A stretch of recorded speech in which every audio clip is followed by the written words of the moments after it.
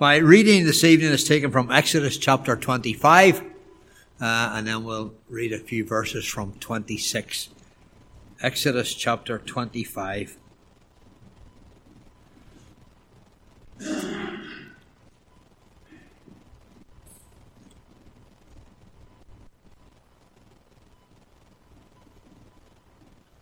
This is what God says. The Lord said to Moses, "Tell the Israelites to bring me an offering. You are to receive the offering for me from everyone whose heart prompts them to give.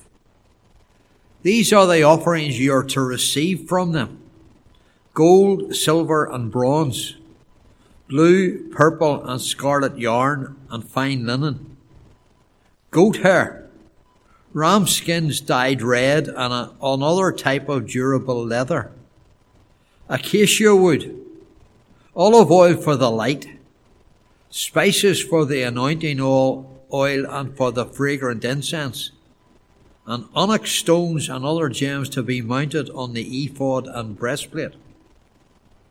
Then let them make a sanctuary for me, and I will dwell among them. Make this tabernacle and all its furnishings exactly like the pattern I will show you."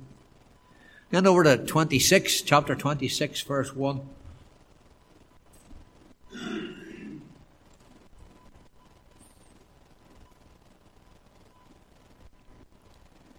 Make the tabernacle with 10 curtains of finely twisted linen, and blue, purple, and scarlet yarn, with cherubim woven into them by a skilled worker. All the curtains are to be the same size, 28 cubits long and 4 cubits wide. Join 5 of the curtains together and do the same with the other 5. Make loops of blue material along the edge of the end curtain in one set, and do the same at the end curtain in the other set.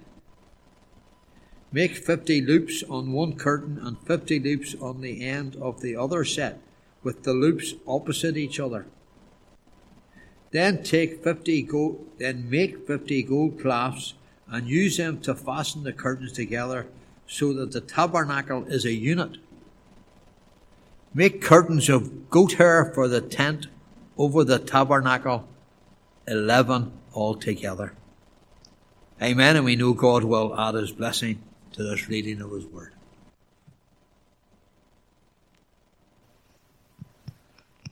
Since starting the study of the tabernacle, we've had a fair old bit of crisscrossing through the chapters of Exodus. We started in chapter 24 with the Ark of the Covenant, because that's where God starts with Himself. Then we followed the path man has to take to get to God, through the gate in chapter 27, verses 9 to 19. And then the following time we had to go back to chapter 27, verses 1 to 8, when we came to the brazen altar, the place of sacrifice. From the altar we came to the laver, the place of cleansing, and then we had to jump to chapter 30. And from the laver we travelled through the door of the tabernacle, into the curtain, into the holy place. So back again to chapter 26. Once into the holy place, we considered the golden articles of furniture. So we had to go back further to chapter 25, verse 23 to 30. And we studied the table of showbread representing communion and fellowship. On the left was the lampstand, obviously a picture of Jesus as the light of the world, but that was in chapter 25, 31 to 40. But then we jumped again forward to chapter 30, verse 1 to 10, to consider the golden altar of incense, which lay straight ahead of the priest as he went through the door of the tabernacle, and which represented the prayers of the saints to those of the Holy Spirit, and Jesus, who ever liveth to make intercession for us. Now you remember the brazen altar and the laver were situated outside in the tabernacle courtyard, but the golden articles of furniture were inside the tabernacle itself. Think of how Moses must have felt as he heard the sound of God's voice, thundering from Mount Sinai as he told the Israelites his law.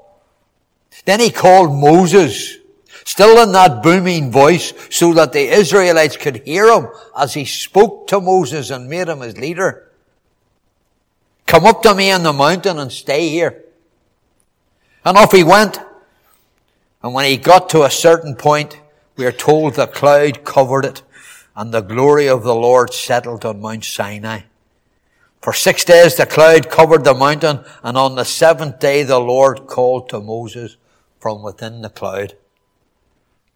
Can you imagine Moses sitting there in silence? Maybe he lay down for a while. Maybe he paced up and down. But all the time he must have been filled with awe and a bit of fear as he sat waiting for God to speak. And then in Exodus chapter 25, verse 1 to 5, the Lord said to Moses, tell the Israelites to bring me an offering. You're to receive the offering from me from everyone whose heart prompts him to give. These are the offerings you're to receive from them: gold, silver, and bronze, blue, purple, and scarlet yarn and fine linen, goat hair, ram skin dyed red, and another type of durable leather, and acacia wood. Then have them make a sanctuary for me, and I will dwell among them. God wasn't booming now. God was speaking to Moses face to face, man to man. The God of Israel had redeemed them from the bondage of Egypt. He revealed his glory to them in the thunder and lightning at Mount Sinai. He gave them his law. I have redeemed you, therefore this is what you've got to do. He called Moses up to meet him and told him he was going to dwell in their midst. Moses was given a lot to do. Sometimes it would be too much for him. But what joy and encouragement it must have been when God showed him the plans for the tabernacle that he was supposed to build for the God of the universe. Nothing was left for Moses' imagination. Nothing was left for Moses to tinker with. God revealed to him in minute detail how the tabernacle was to be built. And we are told Moses made it according to the pattern. If you want to live your life according to God, live it according to the pattern. There are 5 names for the tabernacle in Exodus. It's called the sanctuary in Exodus chapter 5, I read a minute ago. And as I said this morning, sanctuary comes from kadosh, to sanctify or to set apart for God.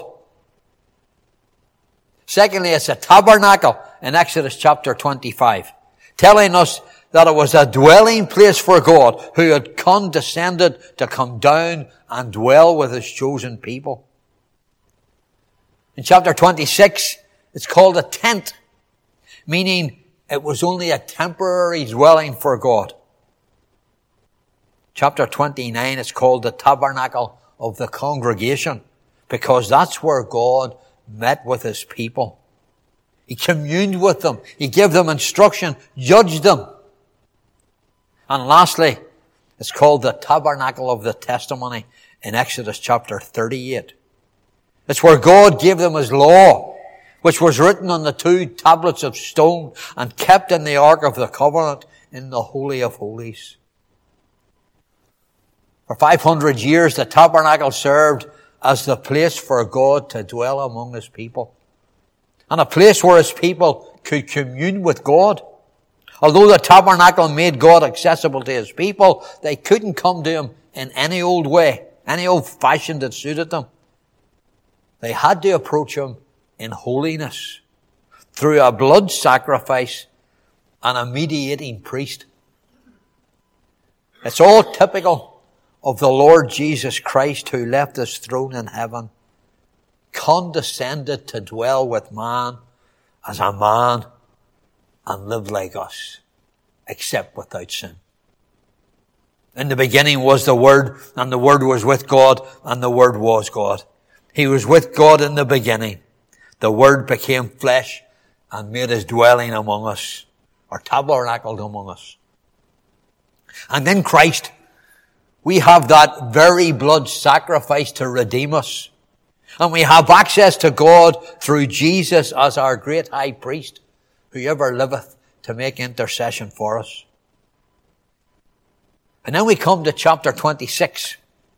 And the detailed instruction of the tabernacle where God would make his presence known to his people. Again, God tells Moses to make the tabernacle from the inside, moving towards the outside. Just as he started with the Ark of the Covenant and not the brazen altar. He starts with himself. The first curtain, or set of curtains, was of white, fine linen. And into the linen was embroidered cherubim. The curtains were basically white, and the colours were used to highlight the shape or the implication of cherubim. They were to be made by hands of a skilled craftsman, who was different from an embroiderer or an ordinary weaver. The skilled craftsman made his design into the curtain at a loom in just a way you would make a tapestry. Whereas an embroiderer would add to the pattern by use of needle and thread. The cherubim were to be seen on the inner surface of the curtain. As the curtain was thrown over the tabernacle, the cherubim were on the bottom side. Meaning that when it was spread over the boards of the tabernacle from side to side, the cherubim were facing down.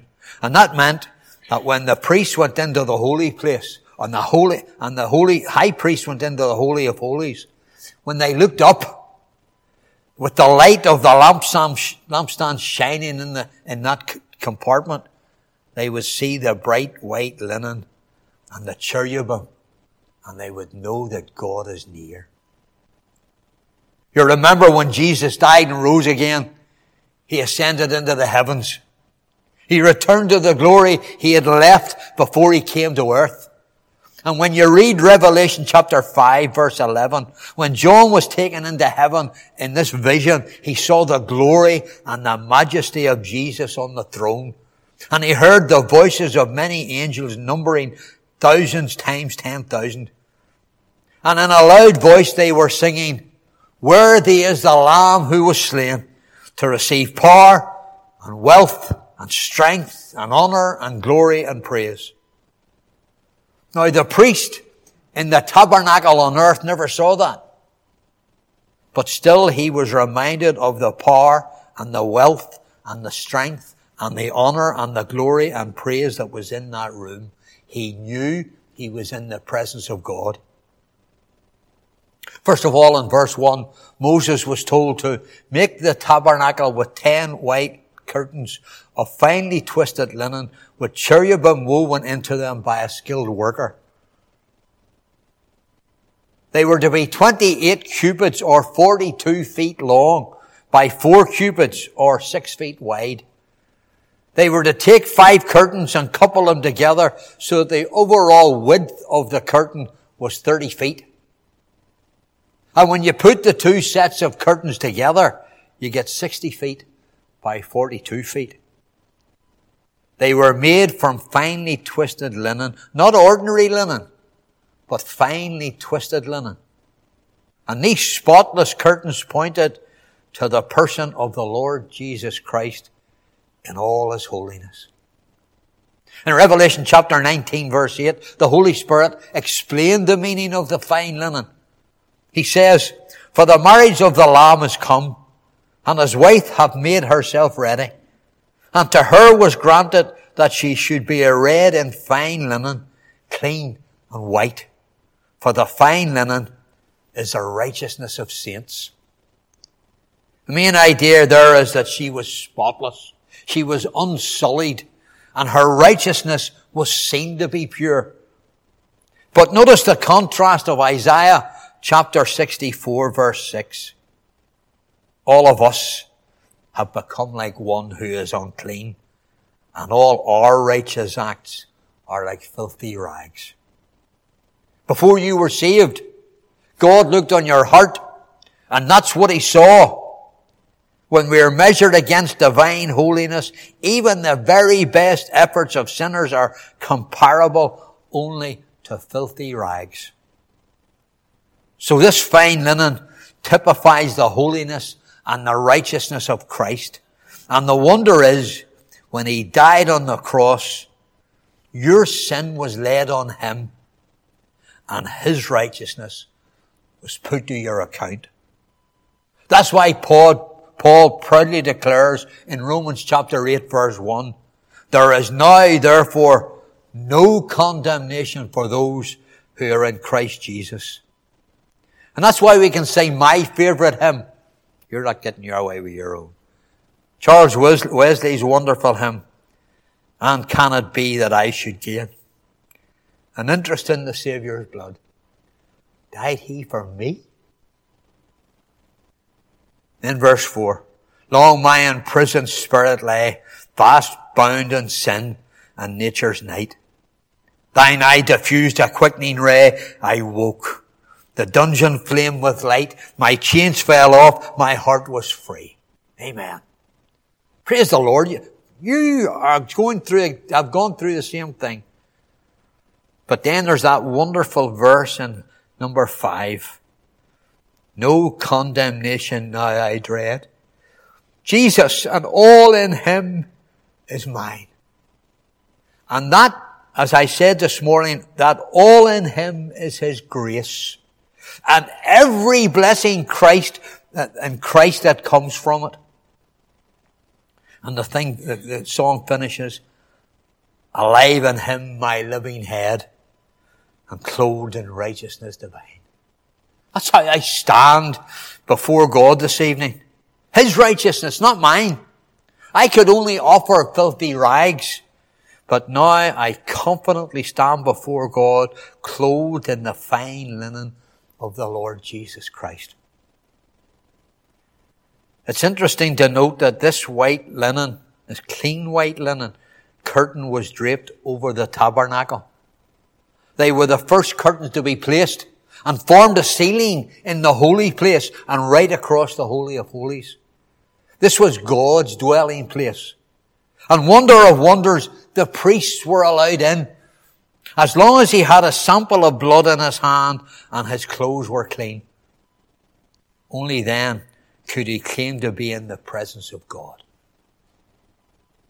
When God saved you, you come into a kingdom of priests and kings because of the blood of the Lord Jesus Christ. That's the only reason you can come into the presence of God. Because Jesus died on the cross, shedding his blood for you and me. And now you're dressed in the righteousness of the Lord Jesus Christ, and as a result, you're invited into the presence of God to commune with him and to have fellowship with him and to sing his praises. But it wasn't just white linen. Embroidered into the curtain was blue, purple, and scarlet yarn. And even the colours speak of the Lord Jesus Christ. The blue is a heavenly colour. In Exodus chapter 24, God called Moses, Aaron, Nadab, and Abihu, along with 70 elders, to go up to Mount Sinai. And as they went up, they saw the God of Israel, and under his feet was something like a pavement, made of lapis lazuli, as bright blue as the sky. The blue on the white background tells us that the one who came down to earth was none other than the Lord from heaven. It's interesting to go through the Gospels looking for the blue in Jesus' life, looking for the heavenly part of him. Connections he has with heaven. Before his birth, Jesus, the angels were sent to Mary and Joseph with the information that the child that would be born was none other than the Son of God. That's the blue, the connection with heaven. On the night of his birth, the angels were sent from God to tell the shepherds that the Christ had been born, the Messiah God had promised through the prophets, even as far back as the Garden of Eden. The wise men came later and they worshipped the child and presented gifts fit for a king. Even as a child, the events in his life pointed to the blue. When he grew, he was lost in the temple, you remember. And when his parents found him, the elders of the temple were astonished at his understanding. As he spoke with Nicodemus, he spoke of himself as the Son of Man, which is in heaven. You like this, Andrew? Charles Henry Mackintosh was a brethren teacher in the mid to late 1800s. He was a dispensationalist. Now we all know what that means. But his knowledge of Christ and his writings are well worth a read. He wrote about Christ in the blue, the connection he had with heaven. This is what he said. Though he was very man, he ever walked in the uninterrupted consciousness of his proper dignity as a heavenly stranger. He never forgot where he came from, where he was, and where he was going. The source of all his joys was on high. Earth could never make him richer or poorer. He found this world to be a dry and thirsty land where no water is. So his spirit could only find refreshment from above. Could we say the same? Or we get refreshed Sunday morning, Sunday evening, Tuesday evening, whatever, you go to your quiet time. Can you honestly say it every time you go? You sit down with God's Word and you're refreshed. The purple was symbolic of royalty. Remember when he was given to the Roman soldiers to be flogged and mocked before his death? They showered their scorn for Israel's king by going through a mock coronation. They cruelly placed on his head a crown of thorns and dressed him in a purple robe. Time and again, we see the purple in his life. Go back to the wise men. They brought gifts and asked, "Where is he that is born King of the Jews?" John the Baptist, Jesus' forerunner, claimed, "The kingdom of heaven is at hand." And when he saw Jesus, he cried, "Look, the Lamb of God that takes away the sin of the world." In Matthew, in what's called the Sermon on the Mount, Jesus went up a mountain. And when he was seated, he called his disciples to him. Symbolically, he was the king, taking his place on his throne and giving his subjects the laws of the kingdom in the Mount, the parable, all the stories on the Mount. What's it called? The Sermon on the Mount. Thank you, Rodney. In Matthew, in what's called the Sermon on the Mount, Jesus went on that mountain and he was the king.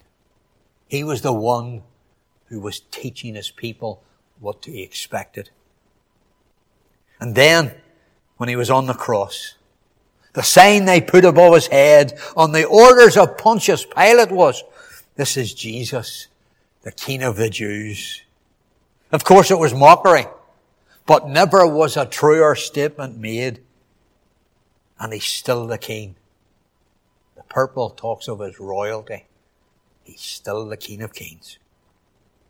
The scarlet isn't really hard to understand. It has several meanings in Scripture, but there's it's emblematic of Jesus' suffering. Not only on the cross. In that day, the scarlet dye came from a worm that was crushed and the blood was used to dye cloth. You remember in Psalm 22, the psalmist starts with, my God, why have you forsaken me? Why are you so far from saving me? So far from my cries of anguish?" This man was in agony. And then in verse 6 he writes, "But I am a worm, not a man, scorned by everyone, despised by the people. All who see me mock me. They hurl insults, shaking their heads." And that's the connection with the scarlet. Jesus suffered. The Lord, who knew no sin, went to the cross and death, crushed under the wrath and judgment of God. His blood was shed to put away your scarlet sins. Come, let us reason together. Though your sins be as scarlet, they shall be white as snow. But scarlet is also used as an emblem of glory. And you go back again to Psalm 22. The first part describes the Saviour's suffering. But in the closing verses, they proclaim his victory and authority for a day to come. All the ends of the earth will remember and turn to the Lord. And all the families of the nations will bow down before him. There's victory and glory. Read Psalm 22 when you go home tonight and join in the praise. Another glimpse of the scarlet was when Jesus took Peter, James and John up Mount Olivet. And he was transformed before them. Moses and Elijah appeared and spoke with Jesus about his death. But they also talked about his resurrection. And all the while his glory shone out from his body. Scarlet was also evident on the day of the triumphal entry into Jerusalem, shortly before his death. You remember that? No one could stop the praises for the King coming into his city. Even riding on a donkey, Jesus was declaring, "Here comes your King." What do the curtains themselves mean? The spotless white curtains with the cherubim embroidered into them don't tell us anything of the deity or the humanity of the Lord Jesus Christ. We find that in the articles of the furniture, the wood being his humanity and the gold his perfect deity.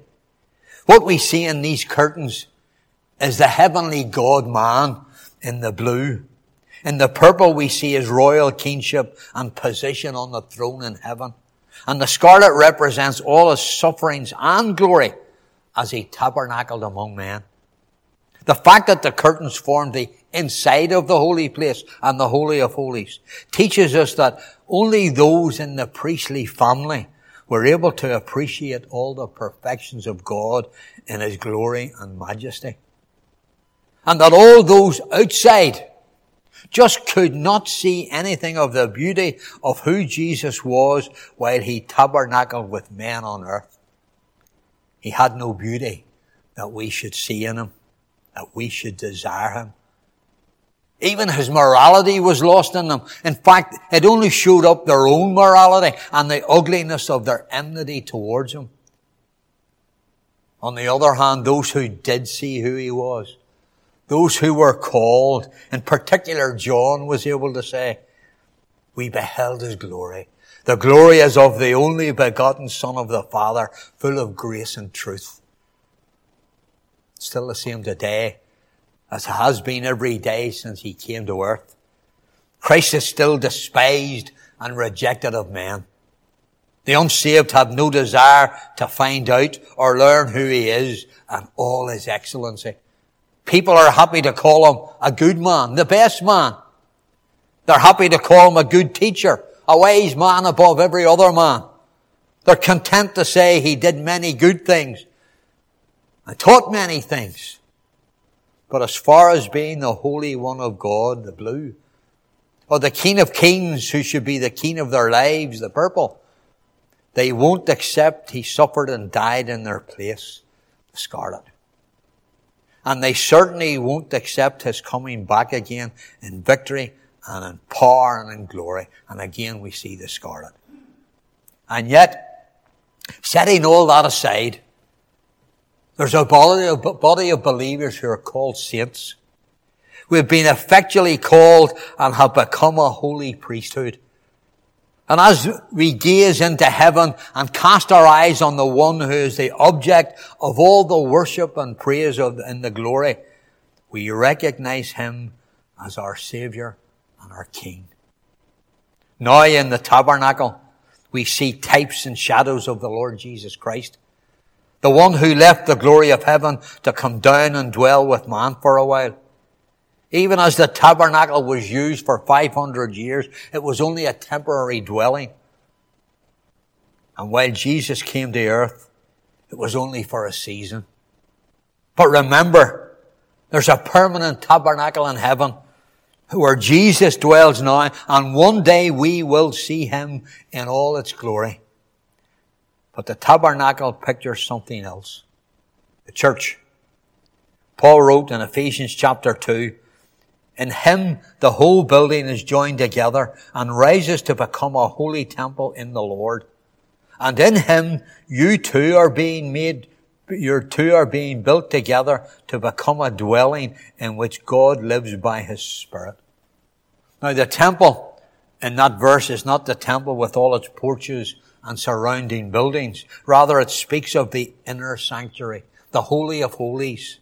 And today, God doesn't dwell in a physical structure, but in a spiritual body called the Christian, who's part of the body of the church. The tabernacle and the temple were set apart for God's service. And in like manner, the church is holy, consecrated, set apart for God's service. Today, the Holy Spirit dwells in each believer, forming us into his spiritual tabernacle. The nation of Israel never experienced this privilege. Only the high priest was allowed to enter into the Holy of Holies and stand for a short time in the presence of God, and that only once a year. The priests had certain duties to attend and were called unclean if they didn't do them according to God's instructions. They were put outside the camp for a season. The church is the same. We have a certain standard to attain and keep in our service to God. We have to walk circumspectly before the Lord. The best illustration of circumspectly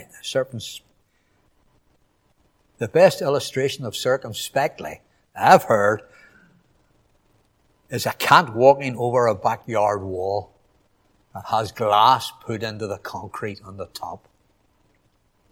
Cats seldom cut themselves. You ever notice that? They walk across, they pick out their footsteps, and they seldom fall off. And they have 4 feet to be aware of. They pick their steps, making sure that they put them in the right place so they don't get it wrong. And in like manner, the church or the individual Christian who make up the church should be careful how we walk before the world and before God. Tabernacle is also the type of the individual Christian. Paul said in 1 Corinthians chapter 16, do you not know that your bodies are temples of the Holy Spirit who is in you, whom you have received from God? You're not your own. As a sanctuary where the Holy Spirit dwells, believers are not at liberty to allow their bodies to be used outside of God's designed purpose for them. We're to live according to the pattern. So as you go home this evening, ask yourself the question, does God see the pattern of the tabernacle in me?